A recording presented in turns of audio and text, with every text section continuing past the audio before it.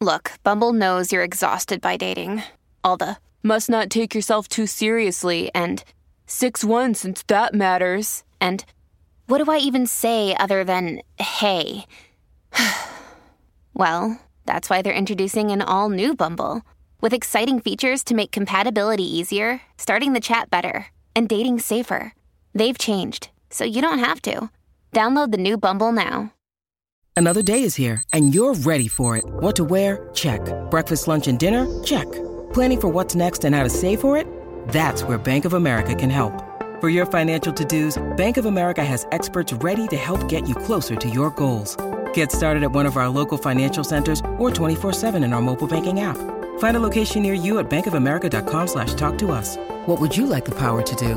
Mobile banking requires downloading the app and is only available for select devices. Message and data rates may apply. Bank of America N.A., member FDIC. Hello, everybody. This is Marshall Poe. I'm the editor of the New Books Network. NBN listeners like to read books and buy them. So we thought we'd tell you that right now, our friends at Princeton University Press are having a remarkable site-wide sale. You can get 50% off books, including ebooks and audiobooks, with the code 50, F-I-F-T-Y, at checkout until May 31. You can save some real money on Princeton University Press books. I encourage you to go there and check it out. Welcome to the New Books Network. In this episode, I am talking with Brooklyn Rainey about her new book, One Trusted Adult. In a world facing more shootings, suicides, substance abuse, and sexual violence than ever before, there is more we can do as educators, as parents, and as adults committed to leaving this world better than we found it. Research shows that just one trusted adult can have a profound effect on a child's life, influencing that young person toward positive growth, greater engagement in school and community activities, better overall health, and prevention of risky and threatening behaviors. From educators to piano teachers, camp counselors to aunts and uncles, and athletic coaches to babysitters, every adult who encounters a young person holds the privilege of shaping that child's life, and also the significant responsibility. With news headlines dominated by stories of abuse in schools, camps, and churches, those of us who guide or mentor adolescents must understand how to build trust with young people while simultaneously establishing boundaries that keep the relationship healthy. Packed with real-life stories and invaluable tips, One Trusted Adult inspires all adults to build strong connections, embrace sustainable career practices, break the silence around boundary violations and abuse, be present for the young people in their lives, and in doing so, ensure that the young people in their care are growing into their greatest potential. Brooklyn Rainey is an experienced teacher, coach, and administrator who has spent the last decade working in independent schools. She is the founder and director of the Girls Leadership Camp, a group that hosts a one-week summer camp for middle school girls, as well as one-day boosts and leadership conferences. She is also a co-founder of Generation Change, a nonprofit that seeks to embolden youth to be empathic and compassionate change makers through cross-generational mentorship. Brooklyn is a workshop facilitator, speaker, and consultant for schools, camps, and other youth-serving organizations nationally and internationally. You can find out more about her and her programs at www.onetrustedadult.com. Hello, everyone, and welcome to the New Books Network. I am Elizabeth Cronin, a host for the network, and today I am talking with Brooklyn Rainey about her new book, One Trusted Adult. Thanks for being here, Brooklyn. Thank you so much for having me. So, as I was explaining earlier, we like to start the interview by jumping in and asking you to tell us a little bit about why you wrote this book. For me, this mission really began in a school auditorium. So I was a school administrator at a school in New Hampshire. And in this auditorium, it was in 1 month, we had 3 prevention programs. We had a substance abuse prevention program, a bullying prevention program, and a suicide prevention program. And when you sit through 3 of these in a row, and they're good programs, they're really important programs, and all 3 end exactly the same way by saying, if you have a worry or concern, reach out to a trusted adult. Or the greatest protective factor you have is a relationship with a trusted adult. It was really on the 3rd time that it finally hit me between the eyes. Like, if all the prevention programs are saying the same thing, are we focused enough on that thing, that protective factor? Are we showing the young people in our care that we are these trusted adults? And do they even see us that way? Do they work to see us that way? Or do they just see us as chemistry teachers and the principal and the coach? And so I started digging in on that and realized there's no program out there that really talks to educators about the right kind of relationship that they can be having with their students, not only for teaching and learning, but for mental health and for reaching goals and in all the ways that we show up and support young people. So dug in on it, and it was at the same time that a history of exploitation and abuse was coming forward in youth-serving organizations like the Boy Scouts and in the Catholic Church and U.S. Gymnastics. And so there was this push-pull on, yes, we want to show up for other people's children and build relationships because that's important, but also where is the boundary? How do we do so in a way that keeps adults and young people safe? And again, I looked around for a program to bring into my own school to dig into that murky water and make sense of that gray area. And I couldn't find one. So I created one for my own staff. And from there, it just grew and grew and grew. And I started speaking at other schools and realized there was a real opportunity here to put words to something that I think is so important for anyone showing up for a young person and for young people. Right. And I know that, you address it a little bit in the book. There's often this sense of we're expecting so much from teachers, like on top of everything. Do we expect them to have a child's mental health in mind? So maybe you could say something about that. Yeah, and that's exactly, you're hitting right on this boundary, right? This healthy boundary we've got to build. My heart goes out to educators, especially over the last 3 years. I am hurting for them. And the burnout, and then when one educator burns out and everyone covers, then that burnout is contagious. And they're working with young people who are developmentally behind and have been on screens so many hours a day. And so first of all, my heart goes out to educators. This is not work that can only be focused on teachers, right? This is community work. So we're trying to grow this mission far beyond the walls of schools into all community spaces, including parents, but how we partner as groups of adults to show up for young people. This is not about asking educators to be mental health professionals, right? We want to give them tools and resources to stay boundaried in that way, but giving them language and strategies and tools for setting up their space where there's trust being built, but they're not stepping over the line into pretending or going outside the scope of their expertise. So it's all about building strong connections while maintaining healthy and professional boundaries. Yeah. And you know what might be helpful to illustrate that point? Because, when listeners read the book, or if they've already read it, they'll realize that what you're talking about is just being very intentional and thoughtful about how you're going to interact with these children anyway. Yes. And that when you're not intentional, then you're missing an opportunity because, right? So maybe you could give an example.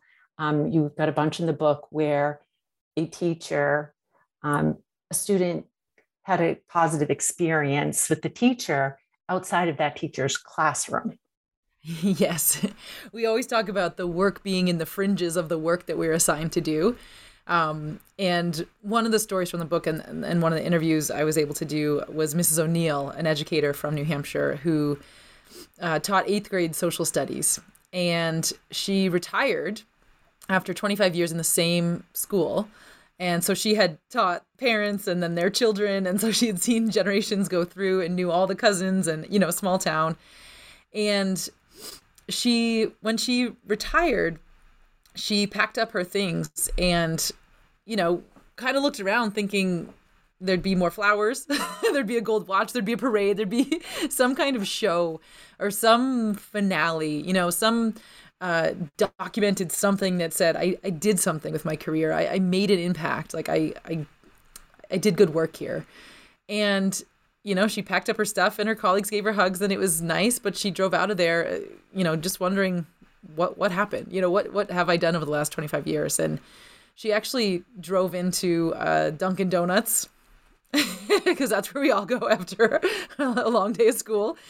And from behind the bar, a young woman yelled her name, Mrs. O'Neill, it's me, Sarah.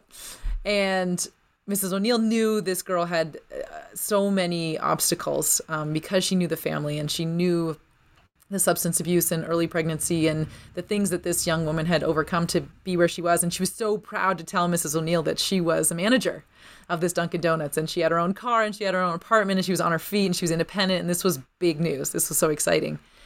And she said, Mrs. O'Neill, it's because of you. And Mrs. O'Neill said, my social studies class, like my curriculum, the work I did.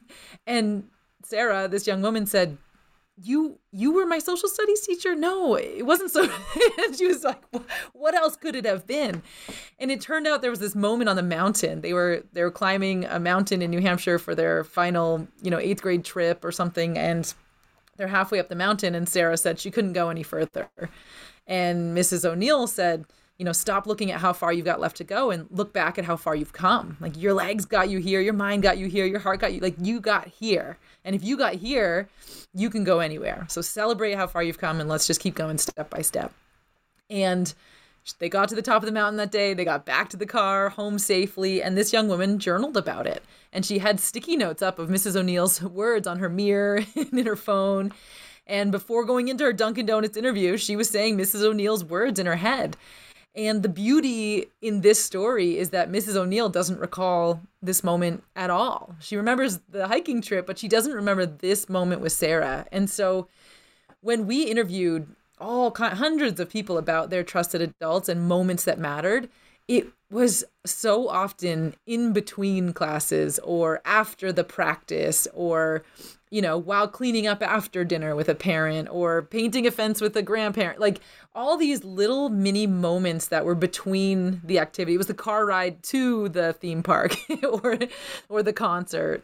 And yeah, we're chasing, how do we take advantage of these bids for connection that are in the moments that we think are the meaningless moments where we actually can make the most of them to grow and foster the most connection and be intentional, like you said, that word intentional about how we are accessible.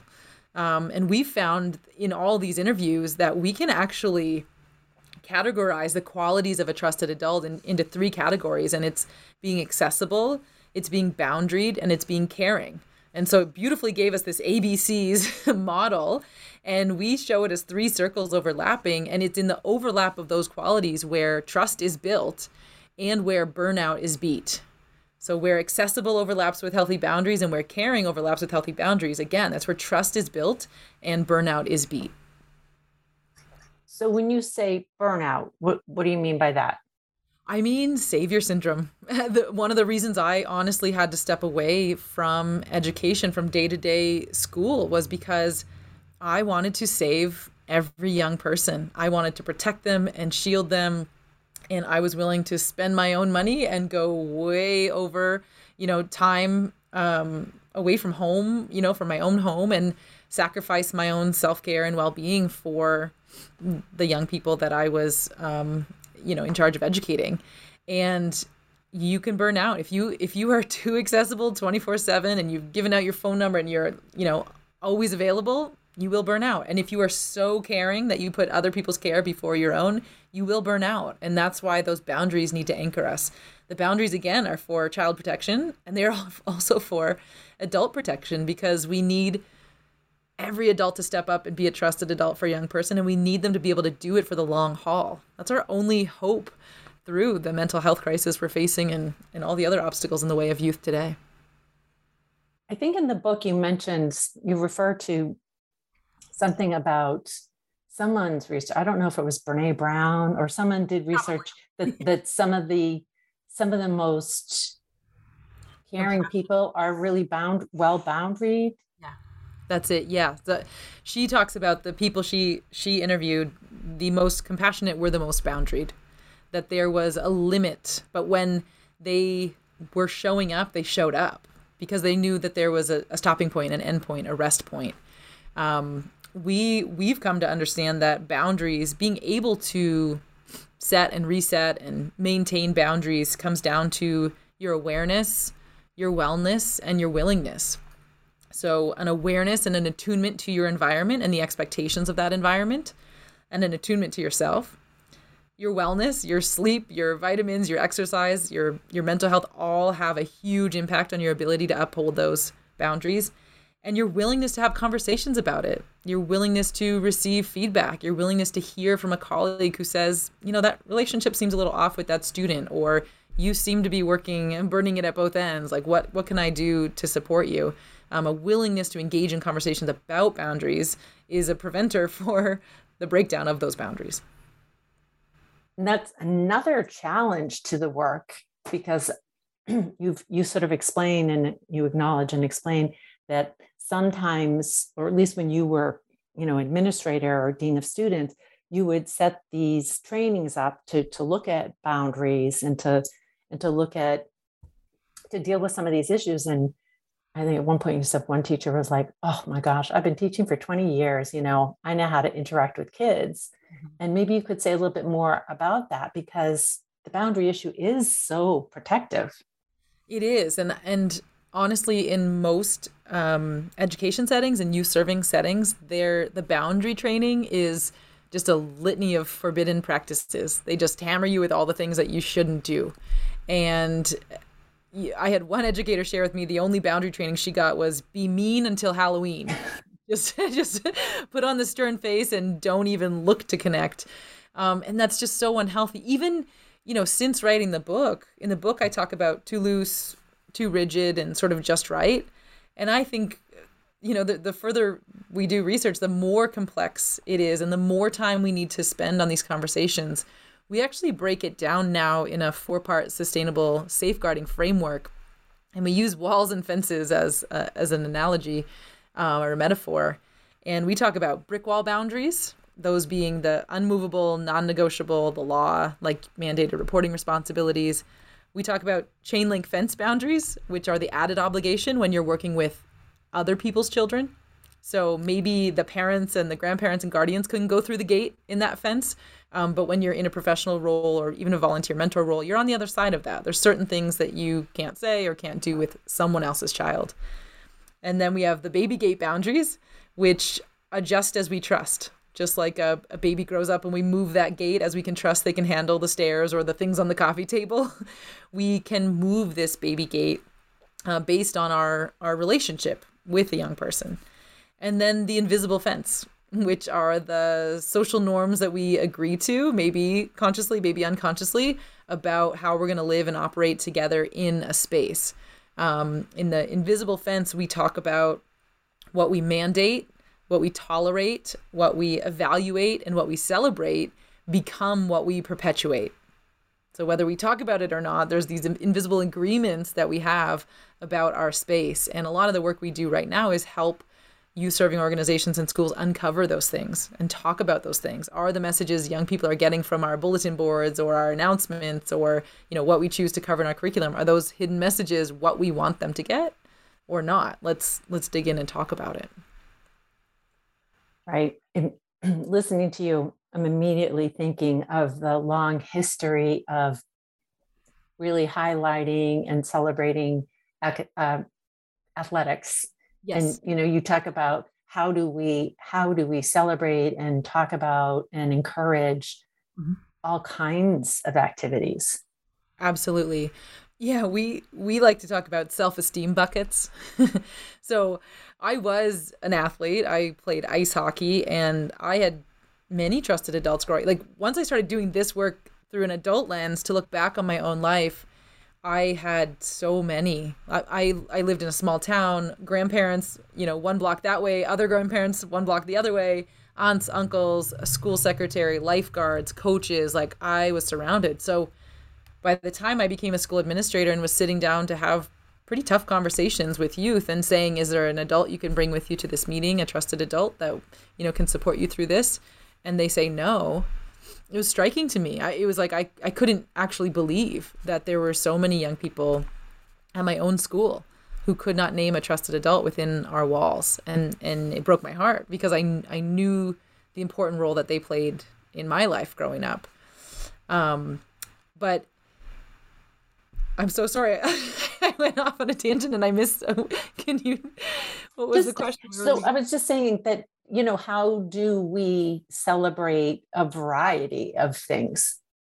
Yeah. So we talk about self-esteem buckets and asking educators and parents, even even parents, like, what messages are you sending to your own children about what gets celebrated, what matters, what's important? And so self-esteem buckets, we talk about our self-esteem in terms of pennies. Like, if you have hundreds of self-esteem pennies, where are you going to put them? In what buckets? And helping young people see that they're more than just one thing is so crucial to upholding and protecting their self-worth. So if I put all those pennies in my ice hockey goalie bucket and I have a really bad game one day, the bottom falls out of that bucket and I begin to question my self-worth. And through adult eyes, I can look back and think that is so ridiculous because I let some pucks in a net. I'm going to question like whether or not I belong on this earth or I can contribute anything to my community or family. But it was a real feeling. It was a real feeling. So having trusted adults who can say, but Brooke, you're also, a hiker and a babysitter and you play softball and you're really interested in theater and you're an amazing sister, like to spread out these self-esteem pennies into multiple buckets can protect the self-worth of young people. But a young person can't do that alone. It is about what the trusted adults around them celebrate and pay attention to. Yes. And so it's making me think of another story that you share in the book. And the stories are great in the book. It takes material that can feel a little heavy and lightens it up and makes you understand and connect with how it shows up for real students and real adults. But I'm thinking of the story when, as you talk about an athlete, there was a girl that I think she was living in the dorm with you or something. But in any case, she'd made like the varsity team for something. And then I think what you're talking about is, and maybe you could share that story. There was just this pressure on her that now I'm a varsity athlete. I need to be a varsity athlete on every team. Yes. And you kind of helped her. And it's a beautiful example of how you helped her too. Do you want to share a little bit of that story? You're so right. That story is directly connected to what we're talking about in terms of self-worth, because this was a freshman student. So it was a boarding school I was at this point, and which meant I was a dorm parent and an advisor and an administrator and a teacher, and students lived in, the house that I oversaw. And a young woman showed up on my doorstep sobbing and looking for some help and support. And so I invited her in and made her a grilled cheese, because that's one thing we know. Crying kid, food can help. And I just started asking her some questions about what was going on. And she shared that she had been cut from the varsity lacrosse team. And what I knew through, again, adult eyes was that she had played varsity soccer because she's a very good soccer player. She had made the varsity basketball team because we had a very bad basketball team. And now in her head, her self-esteem and self-worth is tied up in being this 3-sport varsity athlete. So now she's going out for the lacrosse team and she's going to make it because that is who she is. And she doesn't make it. And so this whole image she had built up, an identity she had built up for herself, crumbled. And she had never played lacrosse before. She had just got a stick and cleats and was going out there to give it her all, but she fully expected to make that team. And I knew from experience, I had an amazing counselor I worked with who said, questions, not answers, questions, not answers. If you try to tell, they will leave it there and they will keep looking for someone else who's going to help them get there. If you just tell them how to feel, they're not just going to, I feel like I've had so much experience in this world and they're a bucket to fill and I'm just, I'm going to pour in all this knowledge so they never have to feel the hurt or pain or disappointment I felt. And that is not the case, right? Thoughtful questions go so much further in parenting, mentoring, educating. And that goes for adult to young person and adult to adult, right? Questions are so much more powerful. And so I just started asking her simple questions like, why was this important to you? What were your expectations? Now that your expectations aren't met, what do you foresee happening next? And do you want to talk about what went wrong at the tryout, or do you want to talk about what you'll do different next time? Or, asking, what do you want to talk about? How can I help? And empathizing.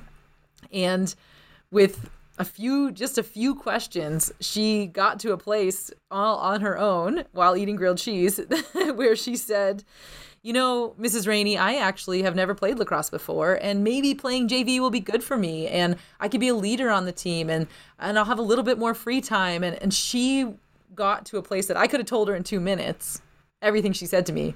But 20 minutes later, and a couple grilled cheese, she got to this place feeling like she got there on her own. And her final statement to me was, I guess I didn't need you after all, Mrs. Rainey, and walked out. And I just chuckled to myself because I think the best work we do is completely invisible. Just like Mrs. O'Neill, the best work we're doing is attention, it's presence, it's playfulness, it's good question asking, and young people will find their way to where they need to get, and they won't even know we helped them get there. Yeah, it just makes me think of, my work as a psychologist, and in particular working with, initially working with children and then working a lot with their parents, just trying to encourage adults to just stay with whatever the child is telling you and to just be curious and make space for them to just express their feelings. Because in that story there, what you did was you allowed her to figure out what kind of meaning she could make of that experience. Absolutely. And I think what's interesting is some of these things they're actually really skills that a lot of adults don't have. Mm-hmm. And so it kind of goes back to, again, trainings, and it kind of goes back to like, we all have to be in this together, that it's beyond what, it's not, we shouldn't just expect this of teachers. We need adults to adjust to the changes in the culture and to the needs of kids. And one of them is, taking that new approach. Yes, absolutely. And one way that we're tackling this is a new framework since the book, and it's called the 4 C's. And as we interviewed, again, so many trusted adults and young people who are naming them as trusted adults and identifying what are the qualities, what are the traits, how does this, connection happen, what can we do to help foster that connection, we found that trusted adults, and I think, replace that with parent, guardian, mentor, grandpa, you name it, they lean towards being a cheerleader, a challenger, a comforter, or a coach. So these are our 4 C's: cheerleader, challenger, comforter, and coach. And young people need all 4. They 100% need that developmental diversity. They need all 4 in their corner. But what happens is I can't be all 4 of those things at once. Like when my son gets in the car after football practice and he's complaining about, how mean his coach was and my natural go-to mode with him, and I know this now after through this research and through creating an assessment for others, I did my own self-assessment. I always go into challenging mode. I immediately say, well, did you get there on time?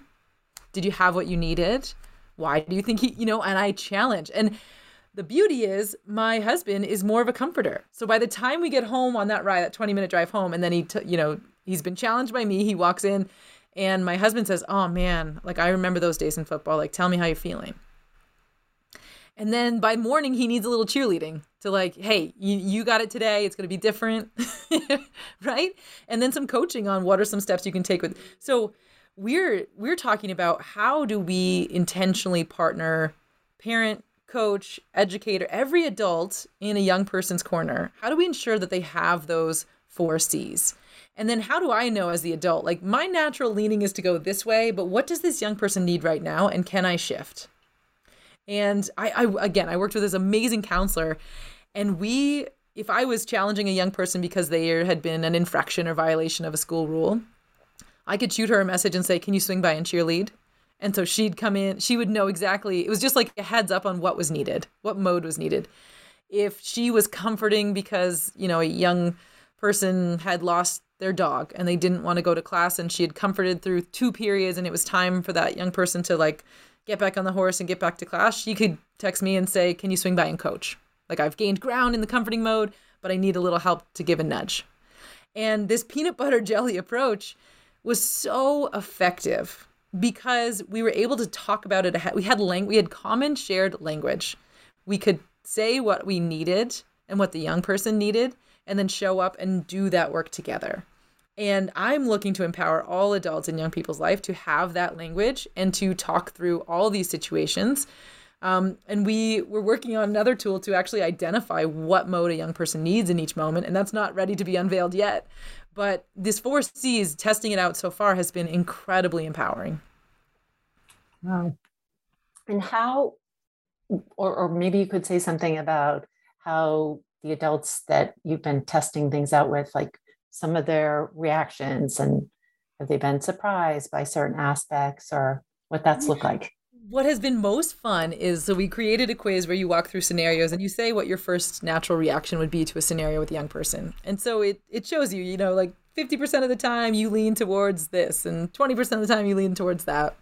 And then we have them actually go to the corners of the room. So cheerleaders over there, challengers over there, comforters, coaches, and they work through these questions. And the questions are, what are the positives a young person receives from someone who's in your mode?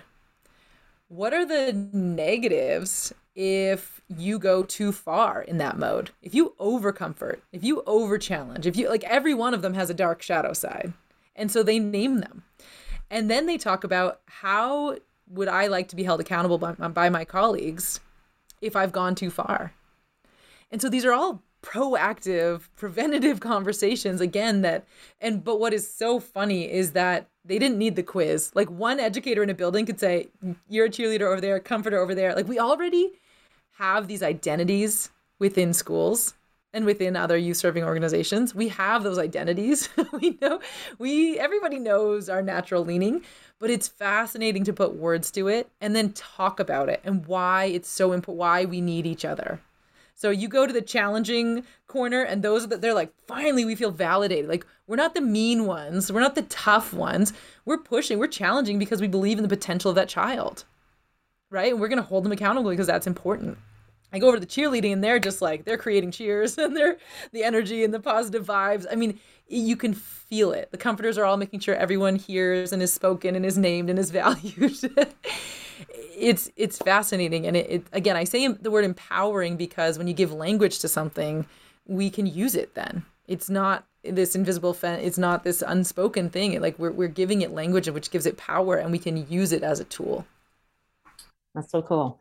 So I'm interested now, because when you referenced this initially, you were saying in terms of your son, you go to like the challenger. Yes. That's often where you go. And I totally, as a mom myself, I can relate to that. Like, oh, well, did you bring this? Did you, immediately going. On the other hand, though, you also talked about sort of having that savior syndrome, which I tend to associate that with the way you were describing the comforters, which is like taking care of everybody. Is everybody good? You know what I mean? Trying to make sure everybody's needs are met, that kind of thing. And so I'm just kind of wondering, do you feel like maybe we show up differently as a parent than we sometimes do in our work? 100%. 100%. I was doing a training with, it was the Girl Scout troop leaders of Shanghai. So they were in China, and we're going through this on Zoom. And one of the women was like, time out. Like, I need to stop this train. Like, we got to dig in on something. And she said exactly that. She's like, I think I'm this way at home and this way she ran an after school program, like completely different trusted adult for my kids and other people's children? And I said, yep, keep talking. And then someone else chimed in and said, I think I'm completely different from my son to my daughter. Like, what is that about? And so I can't tell them what that's about. You know, I'm not a psychologist who's going to dig in a Zoom session in a group, but we start, you know, prompting people to unpack that for themselves. What is it about our, you know, the stereotypes we've got in our head, or the, you know, what we're presuming to know about this young person, or the boundaries of our relationship as a parent or, you know, an outside adult. And I personally, I'm very different at home than I am with other people's kids. And I'm hoping, I know for a fact that other adults fill in for my son, right? I've got to make space for those other adults for him. He was just learning to drive, which is an interesting time. It's a scary time to be a parent. And I still remember it when the whole struggle is like, is the car in the center of the road? Like, yes, it's the only time I ever like really can remember that. It's like when you first drive, because you're on the left, and so yes, that brings fun memories to mind. 100%. The invisible brake I'm hitting on the passenger side. But he came home and he was just bummed one night. I went into mom mode, like, can I cook you something? And I'm asking questions and food. What? Grilled cheese. Yeah. I think there's some mac and cheese, always cheese.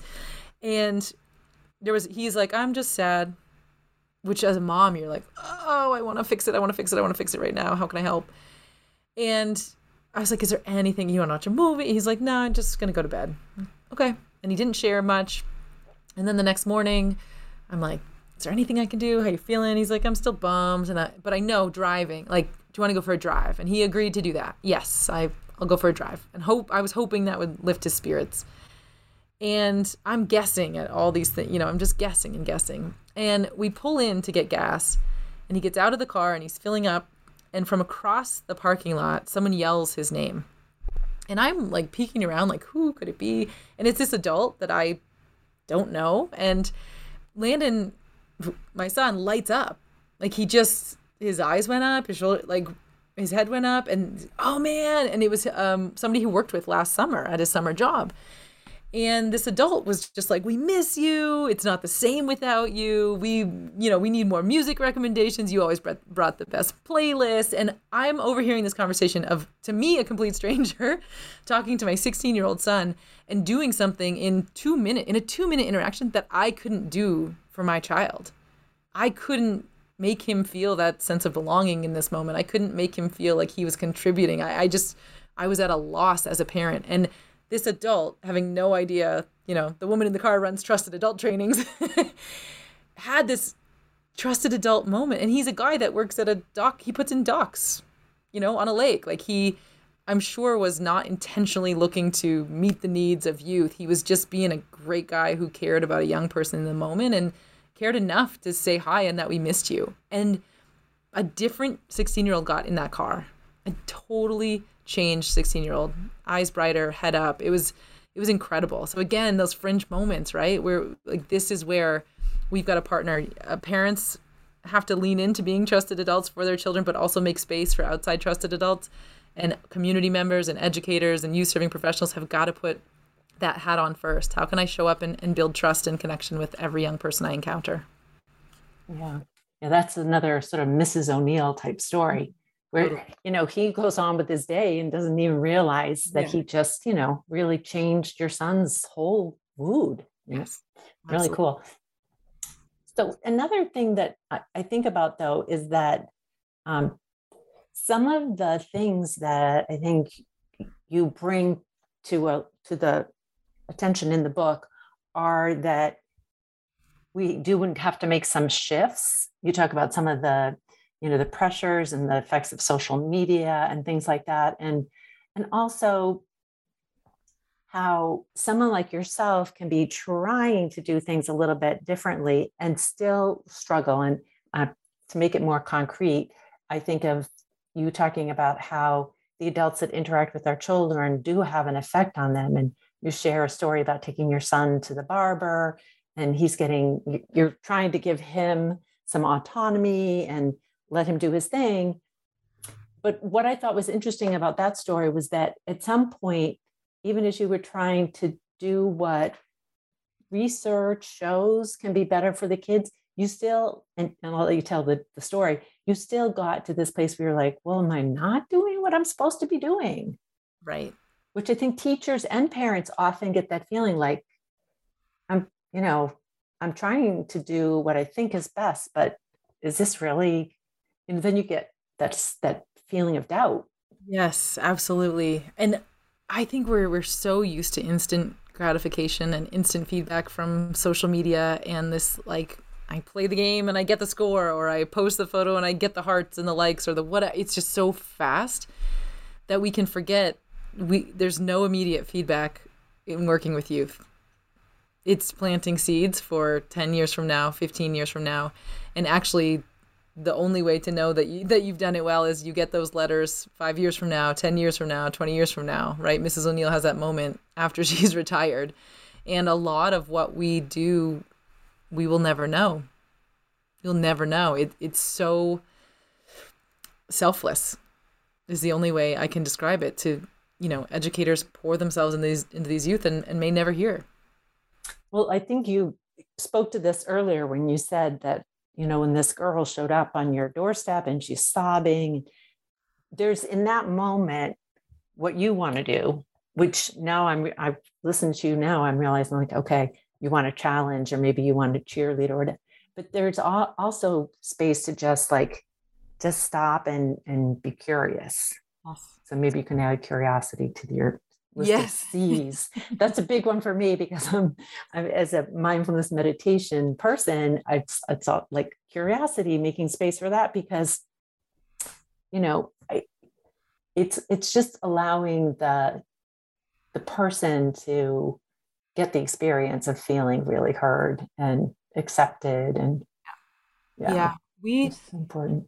We created the acronym BASICS, which is just a simple reminder to get us all back to the basics when engaging with youth and assessing the spaces we set up for youth.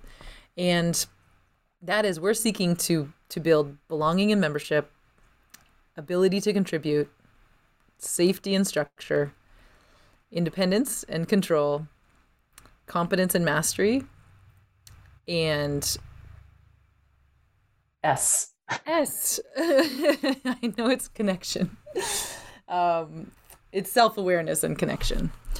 And we use that as a framework for assessing spaces and assessing self. And it's not about me meeting a need for a young person, but setting up a space where a young person can get that need met. I love to tell a story that is not in the book about my father, actually, who's grandfather to my son. And he was visiting one weekend from Canada. He had come down to New Hampshire. And I was headed off to do a trusted adult training and talk about youth needs. And here I was leaving my son with his grandfather, who's awesome. And, I set up activity. I set up all kinds of ways to foster connection between the two of them so that they don't just end up in two separate rooms on different devices and not interacting. And so my son had received this weather station, a household weather station that he wanted to put up on the roof. And I was like, perfect. I saved it for the moment when Grandpa Jer was visiting and they'd put this thing up together and they'd figure it out together and it would be great. And we're always, a big thing at OTA, we always say with, not for. With, not for. Like, when in doubt, with, not for. Always working with young people, not working for them. But I had not educated my father yet on, and he's he's a wonderful parent and he's a wonderful grandparent. But he wakes up at 5 a.m. and my, then 13-year-old son wakes up at noon-ish, maybe, if we're lucky, on a Saturday. And my father went ahead and, because I had left a note, like, great thing for you to do would get this weather station up. And my father, because he was twiddling his thumbs, thought he was helping by going and putting the weather station on the house. And so when my son rolls out of bed at noon and says, Grandpa Jer, are you ready to put up the weather station? And Grandpa Jer says, already up, bud. Like, it already did it. It was deflation. Like, you what? You already did it?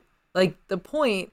And so when you think about the basics, like how many moments, like ability to contribute, competence and mastery, self-awareness and connection, like, so independence and control, like many of these youth needs could have been hit through this event, and they were just missed. And we know that when young people don't get their needs met in healthy ways, they're going to seek unhealthy ways, right? If I don't feel a sense of belonging in the chess team or the theater club or soccer, I may find it instead in an unhealthy online space, or the kids that vape in the bathroom, during C period. Like I will get my need met. I will seek to get my need met. How I do it, there's risky ways and there's healthy ways, and trusted adults can do a lot to set up healthy ways that young people can get those needs met.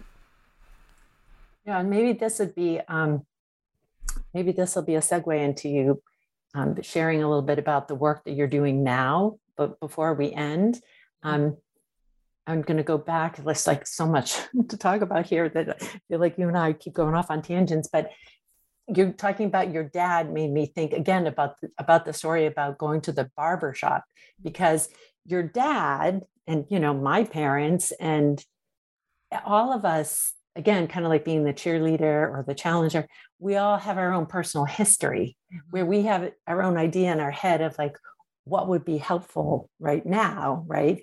And I'm just laughing because I'm just thinking, okay, you're in the book, you talk about your dad as having been military, I think, and I want you to tell the story about your son at the barbershop, just because I think it's just a great story about how you are trying to give your son an opportunity to be a little more autonomous, to have some say about his haircut. Yes. And I'll let you tell how the barber is responding to that.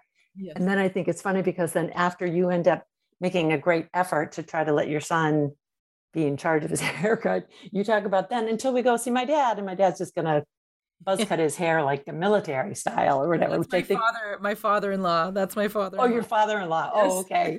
Okay. So maybe you could tell us about that. And then you can tell us about how, because this is one of the first things I said to you before we started recording is like, wait a minute, this book is like written about teachers and the academic settings and how trusted adults need to be there in those settings, because kids spend so much time there. Exactly. But I was saying to you, but you bring in all these other stories about, I think even like one, you talked about one girl who said, oh, it didn't really matter what my parents were saying during her adolescence. It was really about the aunts that lived down the street. So there's all of these dynamics. And, but I really liked the barber one because I liked that you were trying to give him access to sort of the basics that you outlined. Yeah, exactly. And it wasn't feeling, it kept feeling to you like, wait a minute, am I not doing this right? Right. It was right when I was writing this section of the book about universal youth needs. And so continually self-assessing, with my own parenting and setting up spaces for my own son to get these needs met. And I was looking, in restaurants, letting him order for himself, choosing clothes, like where can the choice be his? And it, for instance, brushing teeth, that's not negotiable. Like we're not going to have a discussion there. That's a requirement. Cutting hair, I really don't care. Like that's a place I can step back and say, this is yours.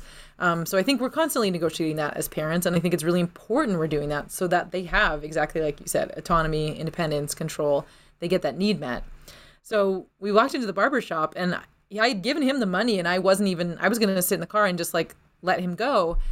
And he came back to the car and said, I can't be in there without an adult. And so of course I'm like, okay, yeah, I study boundaries too. Maybe this, okay, I'll go in and I'll do a little work in the corner. But I, again, really want him to do this. I've sent him into grocery stores. Like I want him to have this experience on his own. And the barber looks at me and says, how do you want his haircut? And I said, oh, he'll let you know.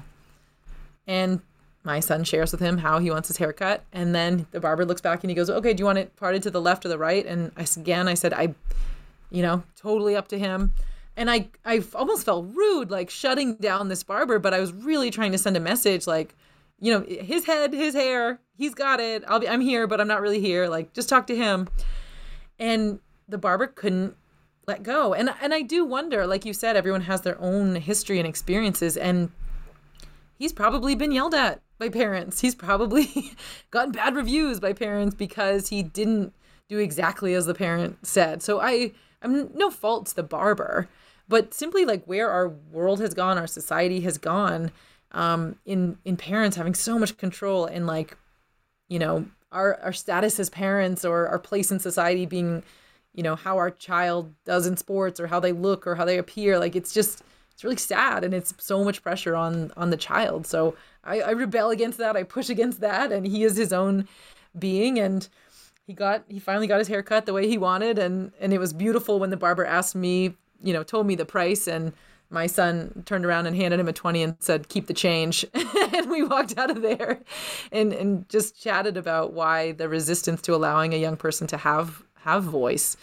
So yeah, there's those moments that I think we've got to use to meet those needs. Otherwise, again, like I said, they'll find ways to meet them in ways we don't support or worry about. Yeah. Yeah. No, I just think that's so interesting, because you're right. I mean, the barber might have been yelled at by parents who are being very rigid and, you know, and wanting to control something that it's not really necessary to be controlling at that point. But if a parent, in lieu of a parent being rigid, you're being loose and trying to let him, then the barber becomes rigid. And, Right. you know, so it's just, it does speak to, like, you know, there's so much having to do with our own personal history. And I like that you've emphasized over and over again that you're trying to give adults language and information that they can understand, you know, children better. Such a big opportunity here for everyone. And again, maybe, you know, before we wrap things up, you could just say a little bit about how this has led you to think like that these are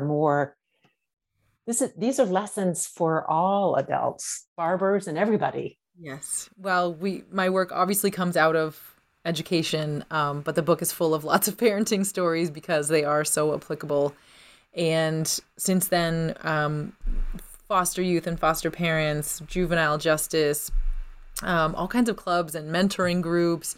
We've heard different organizations coming to us and saying, "Could you work with our staff? Could you work with our staff? Can you work with our youth?" I was just down at the 4-H conference in DC and had amazing conversations with those young people and the adults who show up for them. In closing this gap, there's a gap right now in schools. On the low end, 8% of students can name a trusted adult within the community. And on the high end, I'm seeing 50 to 60%. And of the 50 and 60%, what's fascinating is that most students name the same few adults.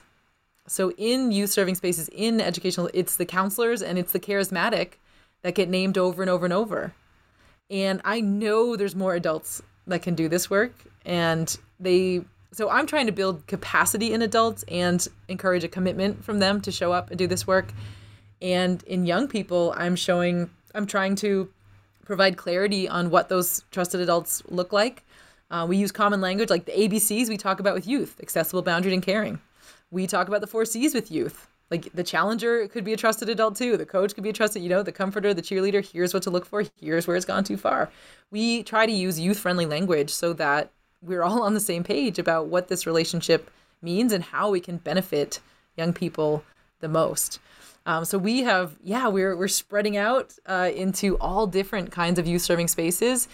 Leading research right now shows that if a young person can name a trusted adult at home and outside of the home, they're less likely to suffer from depression, less likely to suffer from substance abuse, and less likely to bully or be bullied. And they're more likely to remain calm in the face of challenges, to develop resilience, handle stress, engage in activities, and be available for learning. There is huge benefit if we go upstream from the problems and the negative behaviors. We go upstream and refocus on connection and healthy relationships, adult to young person and peer-to-peer. So we've got an e-course coming out. There's one specifically for educators, one specifically for parents, and one for mentors and youth serving professionals. And it includes all of what we've talked about today and so much more, and really tangible tools. I don't know about you, but if I do a training, I want to know there's something I can take with me to use and put into practice tomorrow. So I am a practitioner through and through. And so I research now and I run trainings now, but it's all about what can the practitioner take back to their space, their community, their relationships, and do positive work with. So I would encourage everyone to check out our website, onetrustedadult.com. You can buy the book.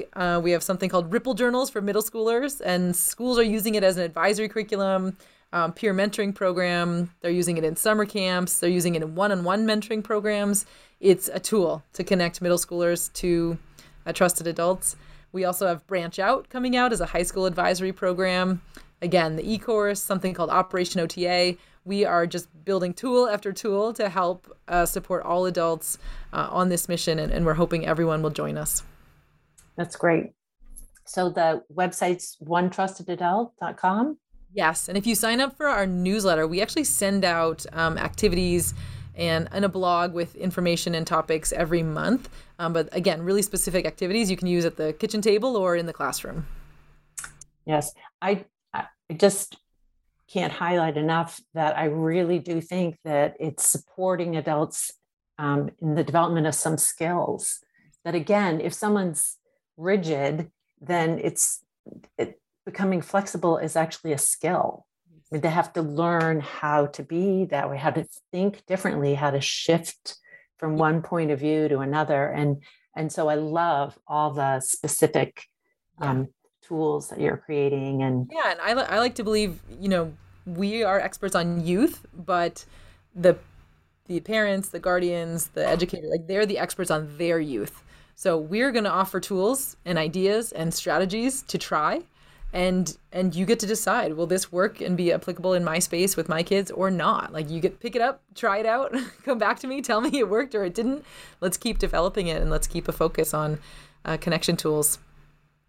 Awesome. Great book, such wonderful work. And I look forward to checking out your e-courses and what's next for you. Amazing. Thank you so much.